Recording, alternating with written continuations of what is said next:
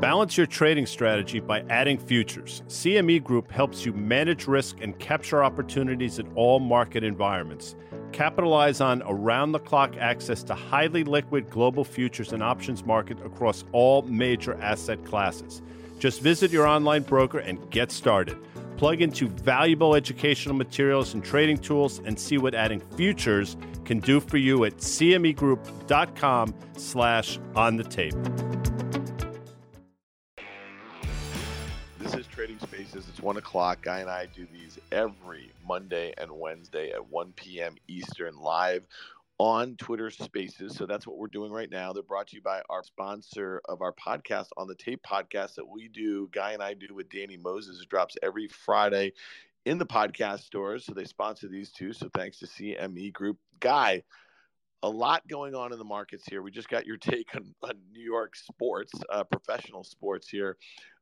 It's not too frequent that we start a week out on a Monday with this sort of price action without any real headlines over the weekend. Would you agree with that? Yes. Very interesting. I don't know what the catalyst for this is other than, again, I've said this and I'll say it. I'm sure Danny has some thoughts on it. If you believe in the mantra, which I don't know what a mantra is, but if you believe in the don't fight the Fed mantra, typically said when, the Fed is easing, adding liquidity, all those things, and that would mean you should be bullish and not fight them, then it stands to reason that if that's true one way, it should be true the other way. And I think that's what, in my opinion, I'm sure Danny has some thoughts, you as well, Dan. I think that's what the market's coming to grips with now. Yeah, no doubt. I mean, listen, the S&P 500 closed up, 27.5% with dividends over 29% last year. There wasn't more than a 5.5% decline from any one of the highs that it made. It made 70 highs last year, Guy. That was the second largest number, I think, since 1995 over the last 30 or so years. So we just really had an unabated rally in the market. So here we are. It's January 10th. The S&P is down 3.5%. It's up a little bit from this morning's lows. The Nasdaq was down a little more than 7% on the year. It's kind of come back a little bit here, and it really is just a story of kind of two markets in a way, right? So you have a Microsoft that's down 2% today. It's down, over 8% on the year, but that's after a massive gain. I think it was 45% higher last year. It never sold off more than 8%, so it showed really good relative strength to some of its mega cap tech peers. So things are just kind of getting reorganized here a little bit, right? I mean, that's right. The way I would think of it. Yeah, and it doesn't seem all that. I mean, the VIX suggests it's pretty orderly. The VIX at 22 or so. I mean, the last time we've seen sell-offs of this magnitude, we had a VIX that was either side of 30. So the VIX doesn't seem to care. Bond yields, which 10-year went north of 1.8, are seemingly settling down a little bit. Maybe it's some sort of flight to quality. I'm not sure exactly what's going on there. Again, I think my view. I think rates continue to go higher, and it's just the market adjusting to, I think, a higher interest rate environment. There's nothing out of the ordinary here, as far as from what I can tell. Well, the only out of the ordinary thing, Guy, is that a Zoom is down 70% from its all-time highs made late 2020. Square is down 50%. I mean, these are companies that had real market caps. Mm-hmm. So I guess large pockets of enthusiasm in the stock market have absolutely crashed, and so that sort of price action has different effects on different people, how they invest. So if you're a single stock, you invest in single names and you're buying the hottest, shiniest things, in the run up during the pandemic when there was a lot of liquidity and you're stuck at home and you had a lot of cash, you had easy on ramps and everyone was really bullish. Well, now you're getting destroyed. And we're seeing that in crypto, at this moment, Bitcoin's down nearly, 40% or so from its recent highs. Many of the altcoins are down a lot more. So I guess I wonder is we've heard all of these demographic information about new entrants to the market and the easy on ramps and democratization of information. But what happens if all of these people, or a good chunk of these people, were just speculating and they end up losing a lot? That could be a good spot to bring on Danny Moses, the aforementioned Danny Moses, who's our co-host on the Tape podcast that drops every Friday in the podcast stores. Danny, what's up? What's up? Can you hear me okay? Wow. Danny actually using technology like a boss. By the way, the only reason The only thing that changed was the calendar. I think all of this would have happened in the last 10 days of December if it wasn't kind of the end of the year markup band time. So nothing's really changed. If anything, I think I tweeted this out before. We've talked about it on the tape. I'm surprised the Powell testimony or the Powell confirmation hearing is not getting more press, only from the standpoint of he's going to get grilled. And if it all indicates that, he could change his tune a little bit. And believe me, I'm not bullish, but I just feel like we may have overshot here. And the one thing we've definitely overshot is Fed Fund futures now at least better than 50% chance of 4 hikes this year or something like that I saw this morning. I think people don't appreciate the amount of debt that's out there at the federal level. And if rates were to go sustainably higher, what that would actually mean. So I'm in the camp of they maybe want to raise 4 or 5 times. They actually only raise a few times.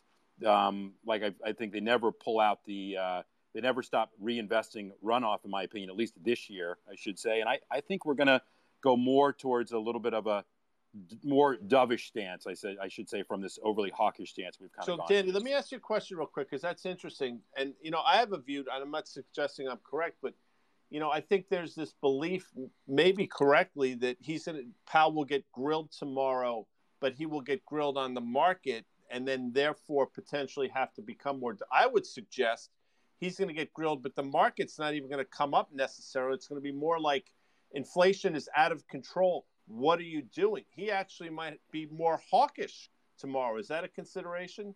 I mean, I guess it's possible, but like I said, it's hard to get more hawkish than 4 to 5 rate hikes this year. I just think, yes, I think the market actually might come up tomorrow because depending on what side you're on the political spectrum, it could come up. But I just think that we've kind of we're 6 days into the trading or however many trading days we've had now at this point. It's pretty much been down 9 out of 10 days, at least on the Qs, and the market's been down. And so I just feel like we're due for a little bit of a bounce and a reset. But I'll tell you this, I'll start getting concerned when the 10-year yield actually starts dropping.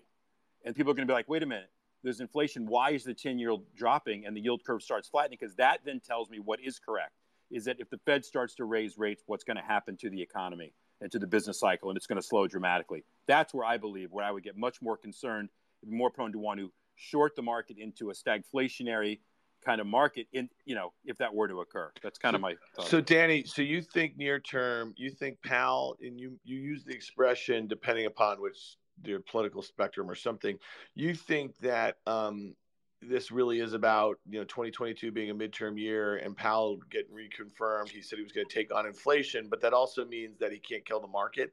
Listen, I think once you get by his confirmation, which he will clearly be confirmed, I think it would be a disaster for him to change any sort of tune, in front of the Senate confirmation hearing tomorrow. It would just show how little credibility they have, So I told you, whatever credibility they have, whatever shred is left, I agree with you, will be lost completely if he does indeed dials it back a little bit and then has to go back on that again. And then it's like, what are they doing? They have no control. And then we're in a real problem. I'm just saying for a short-term setup and people like racing to sell stuff right now, I'm just saying I believe there could be a relief rally in store tomorrow. Again, short-term trader. You guys know how I think longer term in this market and what's going on. So I agree with you, Dan. Whatever credibility is left could be shredded, but there still is a little bit there, and people need to pay attention whether they like him or not. Danny, I know you appeared in that movie that I have yet to see, but I'm hoping to watch it tonight, maybe at halftime of the Georgia-Alabama game. Go Dogs, by the way. Yeah. Go Dogs. By the way, yes,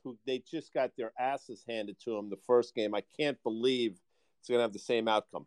With that said, Michael Burry, who is typically very early and always seemingly very right, this time not only was he spot on in terms of his outlook, but his timing couldn't have been better in the form of the ARK ETF. I mean, can you speak to what's going on there? A lot of people say to me, well, if she's so steadfast in her beliefs, why is she getting out of things? And the answer is because she has no choice. Can you sort of speak to what's going on in that ARK ETF? Well, she has no choice. If outflows are outflows, sell what you can, not what you want to. And I haven't even looked, to be honest with you, Guy, at like the portfolio construction at this moment, or how much she has diverted away from some of the themes just to buy certain things or sell certain things in the makeup of the portfolio. And I'm at the point now where, again, I don't despise her at all. I think she has good intentions. But I think, listen, she'll be back on CNBC, I'm guessing, in the next 24 hours talking about the great threads and all the great themes that she has in the portfolio. But listen, you don't want an actively managed ETF that is subjected to flows like that, where I think the themes are becoming, I should say, the themes are being exposed for what they are.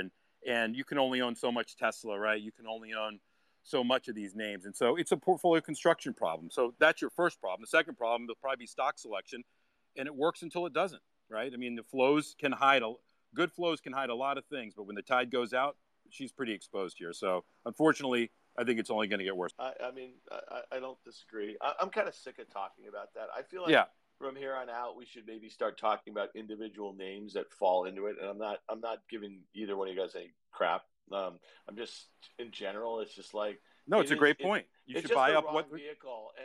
And here's one thing I think is going to be really important. And Danny, maybe you have some thoughts on this. There was just in Red and Bloomberg a headline that Tiger Global lost 7% last year, its first annual drop since 2016, which doesn't seem like that long ago, to be frank. So it's kind of interesting that that's the headline. But hedge fund performance was really bad last year too. So ETFs had a hard time chasing growth or chasing like kind of the hottest stories in tech. So Tiger Global, very smart hedge fund that probably charges 2 and 20. They lost money. So, like my buddy Timmy says, spoos and twos, spoos and twos. Now the twos aren't working out so well with the yield moving this way, but spoos certainly have. And that trade has worked very well for the last 10 years. Would you say so? Yeah, but I think your point you just made is a good one, whether it's ARK or something else. Let's not talk about ARK per se, but if you look at she will oversell, some names will get oversold that she happens to own. And those are opportunities. So to your point, Dan, look at what makes up some of those ETFs, and I'm sure there's some good companies in there, bottom up, that are just getting now dinged, that never should have gone to the levels that they did on the inflow side, and probably shouldn't go to the levels that they're going to go on the outflow side. So to make that point, and listen, we are moving into a stock pickers market. We've been talking about that for some time. You can trade ETFs, that's fine, to express sector views, but do the bottom up work here, because there's going to be tremendous opportunities, and this is nothing relative to what the market has done in the last 3, 4, 5 years, right? I mean, yeah, it feels bad right now. We always say, people talk about what a sell-off. Oh, we can sell off 6%. When it actually happens, people get, frozen a little bit. Don't freeze. But also, like, if you're bearish here, nothing's happened. If you're bullish here, nothing's really happened. Like, we're still kind of in no man's land here, in my opinion. And so, listen, it really goes back, whether it's spoos and twos, and, well, the twos is really the Fed, what it comes back to, and that's just the amount of liquidity that was being pumped into the system is now being effectively either drawn out or not being pumped. And it's that simple. It's money flows. Well, to Guy's point, he said if you don't fight the Fed on the way up, the opposite should be true. And here's a good example, like Salesforce.com, CRM, okay? And it broke out to a new all-time high in, I want to say in the summer, in like June, July, or something like that. It broke out above 240, 250, and then it went as high as 311, and this was in November. And now the stock is trading at 223. So who is that on? Like, right? Like, who is that on? Is it passive investing? Is it all these genius hedge funds that are down on the year last year? Like, so it's basically...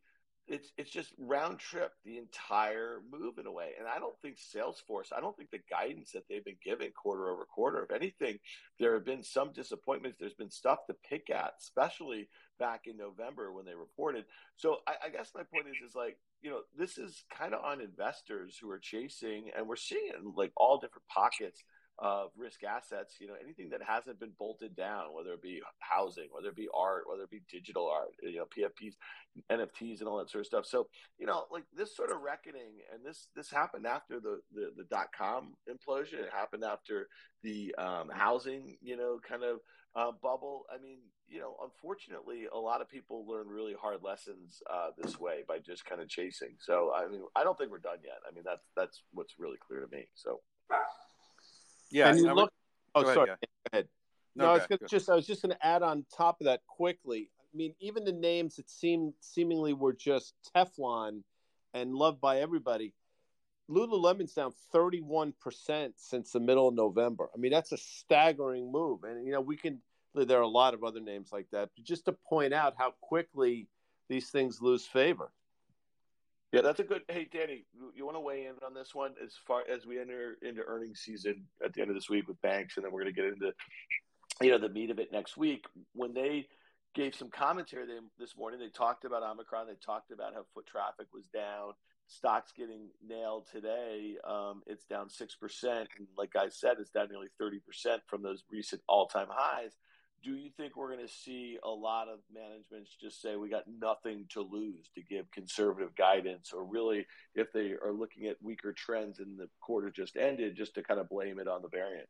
I mean, shame on the companies that needed capital that didn't raise when their stocks were way up, right? That actually could have, that wanted to believe. And to answer your earlier question, Danny, your comment, the quant funds that look at rate of growth or so forth, yeah, there might be nothing wrong, but all it takes is like a 2% change in the growth rate. And then all of a sudden, all the ETFs and quants start selling a name because it, quote, lost its momentum. So lost some factor. This is what I'm talking about passive versus active and looking and taking opportunity. And people just go along for the ride on the way up because it's a great company. And I'll add on to your other point. I think what it is, Dan, more than 50% of the stocks now are in some type of correction territory in the NASDAQ, I believe. It's something in that magnitude, if not more. What that means is that the horses that you talk about all the time, the 5 or 6 big names, by default become a larger piece of people's portfolio, right? Because if they're not selling those things, they're getting hit. So those are a larger percentage of their portfolio. And that's why you're seeing Microsoft now down 8%. As far as earnings guidance, like the one that I can't get past from 2 months ago, and I'm not in front of my screen, but where is Macy's stock trading right now? 25 inch, I think.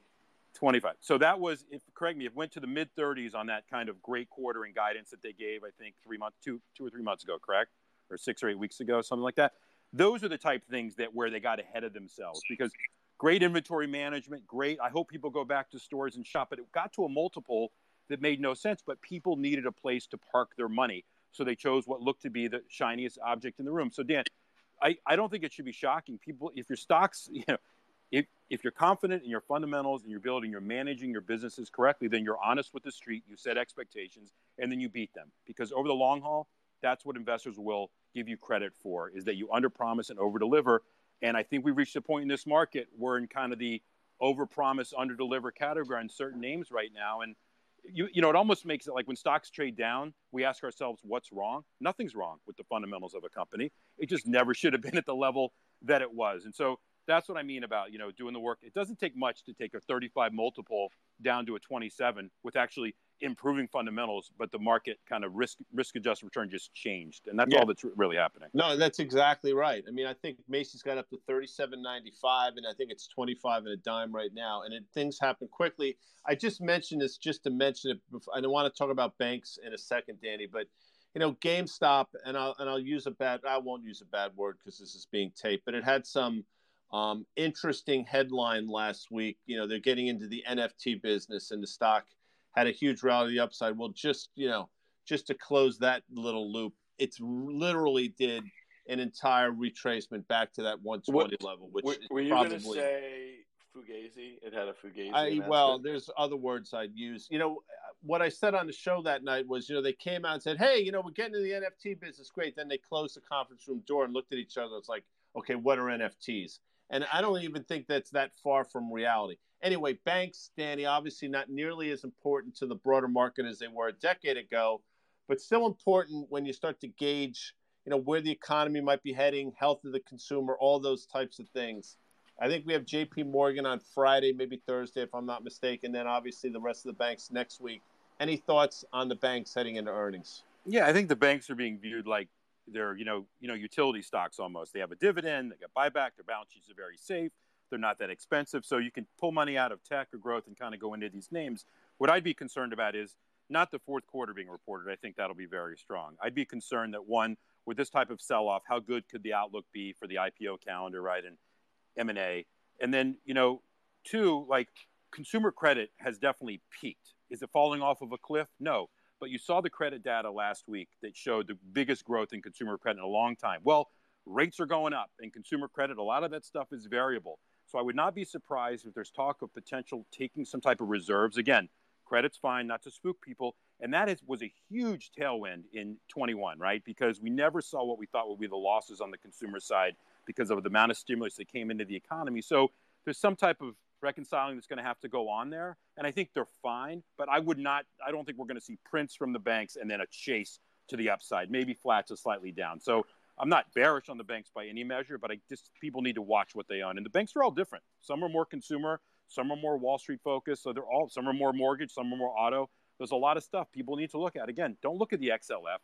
Pick apart the XLF and pick a stock that you like. So that's all the advice I would give. Danny, on the consumer credit front, a name that you've talked about on the podcast, I think you probably talked about on our spaces, this Carvana. I mean, this stock has been cut in half. Well, I know, but the stock has been cut in half, man, in 4 months. And we bring it up because it has a $28 billion market cap right now, down 50%. Still? Yes. So guys, you could do the math, what it was at its highs, and we've spent so much time tracking GM and Ford's market caps, right? As they've kind of had these rallies of late. That is a serious market cap. Is that more credit related? What do you think is going on? I mean, just in a nutshell, and then let's kind of move on a little bit because we only have a little bit longer. Market conditions, financial market conditions are slightly tightening. Nothing crazy. That's one that obviously hurts their profitability in the gain on sale markets for loans and the securitization market. That's one. Two, I think that their main product has peaked in terms of what we're starting to see the anniversary of used cars, and that they can only go up so far before they become unaffordable. That's hitting at the same time. And three, I just think there's a regulatory overhang on the company. They don't make money from buying and selling cars. They make money from offloading these loans to their friendly father's company, Ernie Garcia II, Drive Time. And so this thing's vulnerable now. And it's funny, we always talk about the stock price move down makes people take a closer look. When you take a closer look at this company, we talked about it last week when the stock was over 200. When you piece apart, where do you buy it? To your point, why is it even worth $26 billion? It doesn't trade on earnings. It doesn't trade on EBITDA. What's it trading on? What is this vehicle, no pun intended, that I own? So I think it has more room to the downside, and God forbid or God willing, there's some type of investigation into this thing. It's going to fall off of a cliff. So again, I'd rather own a CarMax or an AutoNation. It's a cleaner way to play that quote market rather than play the securitization game market of car. Quickly, because this thing is really green, and there's a pun intended right here. Tilray is up. They had some results. The thing was trading off of all-time lows this morning. What's going on in cannabis? Is there anything? And then we got to hit DraftKings, guys. We got to hit DraftKings and New York betting. But let's hit this thing. This is our little Vice section of the show here. They merged with Afria. They had some obviously cost savings to take out of there and that type of stuff. But the revenue growth is still not that impressive. That's not how I would express my trade in cannabis. I'm not going to short that stock here, but it was obviously due for a bounce, and it'll probably go right back to where it was in a day or two, if not later today. The way I play cannabis is the U.S. names, and so, I like the U.S. MSOs, and they're going to be reporting earnings here soon. But more importantly, for better or for worse, it's going to be driven by what's going to come out of Washington. And we had a false start with the SAFE Act late last year. I hope we get something enacted, or at least brought again here in the next coming weeks. Lots of bills, expungement bills, criminal justice reform, which should happen. And I think these names are buys here. They're just going to be dead money for a little while. There is no institutional sponsorship in any of the U.S. MSOs. The only institutional sponsorship, ironically, is in the Tilrays and Canopies of the world because they trade on the U.S. exchanges. So I think we'll see a shift from the Canadian names into these U.S. MSOs once we get news of the SAFE Act or actually can trade these things on the U.S. exchanges. Just leave it at that. Like this witty repartee, you should all tune into and download at your favorite podcast store, which is such an asshole thing to say, but I'll say it.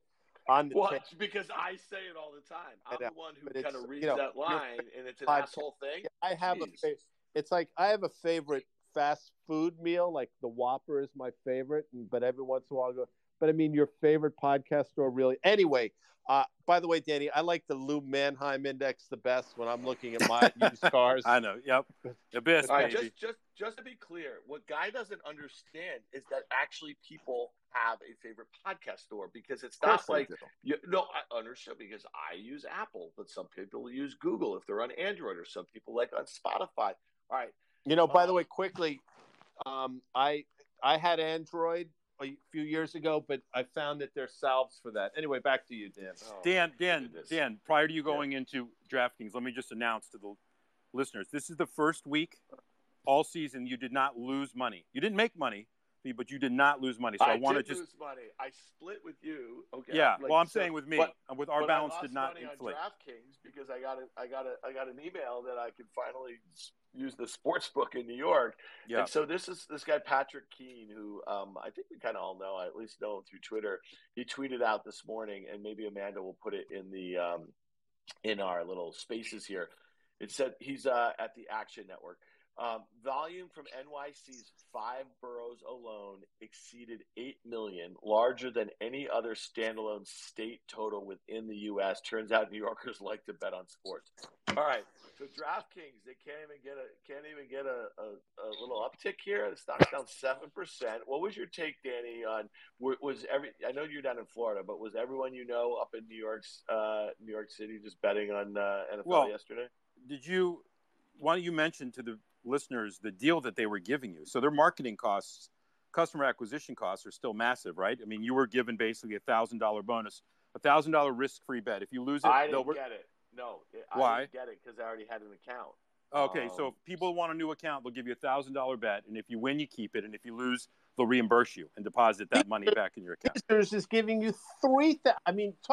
So I tell you what I want to own. I want to own the companies that do all the stuff, that provide all the technology behind it. I want to own Sportradar, SRAD. I know it's volatile. I think it goes 19, 15, 16. They're a profitable company. They're providing all the data. They have the rights to all of the data. So if you want to make a bet on the over-under, on how many passes Aaron Rodgers is going to throw, they're the ones that have that license that data out. That's what I want to own, is the quote, I'm not going to call them a SaaS play, but I want to own the software, the high-margin stuff behind it to experience that growth.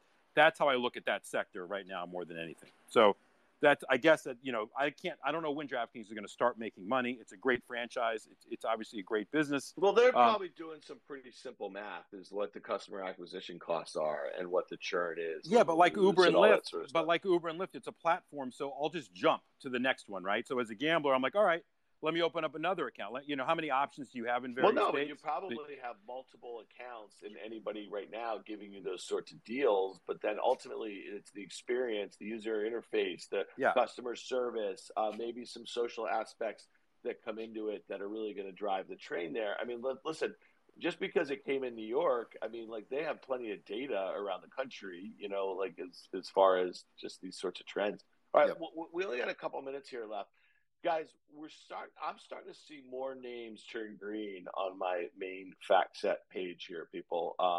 Do we have one of those huge reversals off the lows? I think the NASDAQ has already cut off half of its Hughes, baby. At the lows. I know. Danny, you called me this morning, said you were buying them. I don't tell anybody that publicly, Dan. No one should know I'm ever buying anything, because then I'll lose my, I'm just kidding. But yes, no, I think it's I think people are looking at the PAL thing. It's January 10th.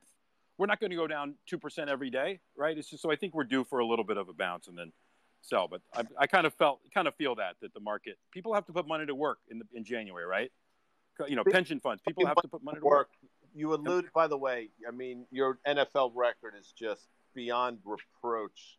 But there is a football game this evening prior to the Ranger hockey game, and I heard you say earlier, dogs, baby, but you want to opine quickly on tonight's national championship contest between the Crimson Tide of Alabama and the Bulldogs of Georgia? So for those people out there that don't know, I'm born in Athens, Georgia. I attended Emory University, but I always maintained my affiliation with the University of Georgia because my whole family went there, basically. And I grew up a crazy Georgia fan. And now I've been scarred the last several years with this Kirby Smart Saban thing that Saban owns all of his previous assistants, right? He just crushes them. I want to believe, because Georgia's favored, which is shocking to me, that they're actually going to win. But if Stetson Bennett comes out and gets so-called punched in the mouth and throws one interception or makes one bad play, it's going to spiral out of control. So he's got to come out like he did against Michigan, and I think Georgia can finally get it done. It's been since 1980, January 1st, 1981, when Georgia beat Notre Dame 17-10 in the Sugar Bowl. But so I'm pumped up for tonight. I'm not going to pick the game because my heart's too much in this thing. So I do think Georgia's got a very good shot here. I love Danny Moses. I think everybody loves Danny Moses. And I encourage you all to race out to your local Blockbuster and rent The Big Short. It is, having never seen it, it's a great movie. Love you guys. All right, Danny, it was great to see you. guys, download our episode of On the Tape from Friday. We had Fund Strat and FS Insights, Tom Lee, the three of us talked about his outlook for the markets in 2022. We talked crypto, we talked gold, we talked energy, we talked cyclicals, we talked mega cap tech.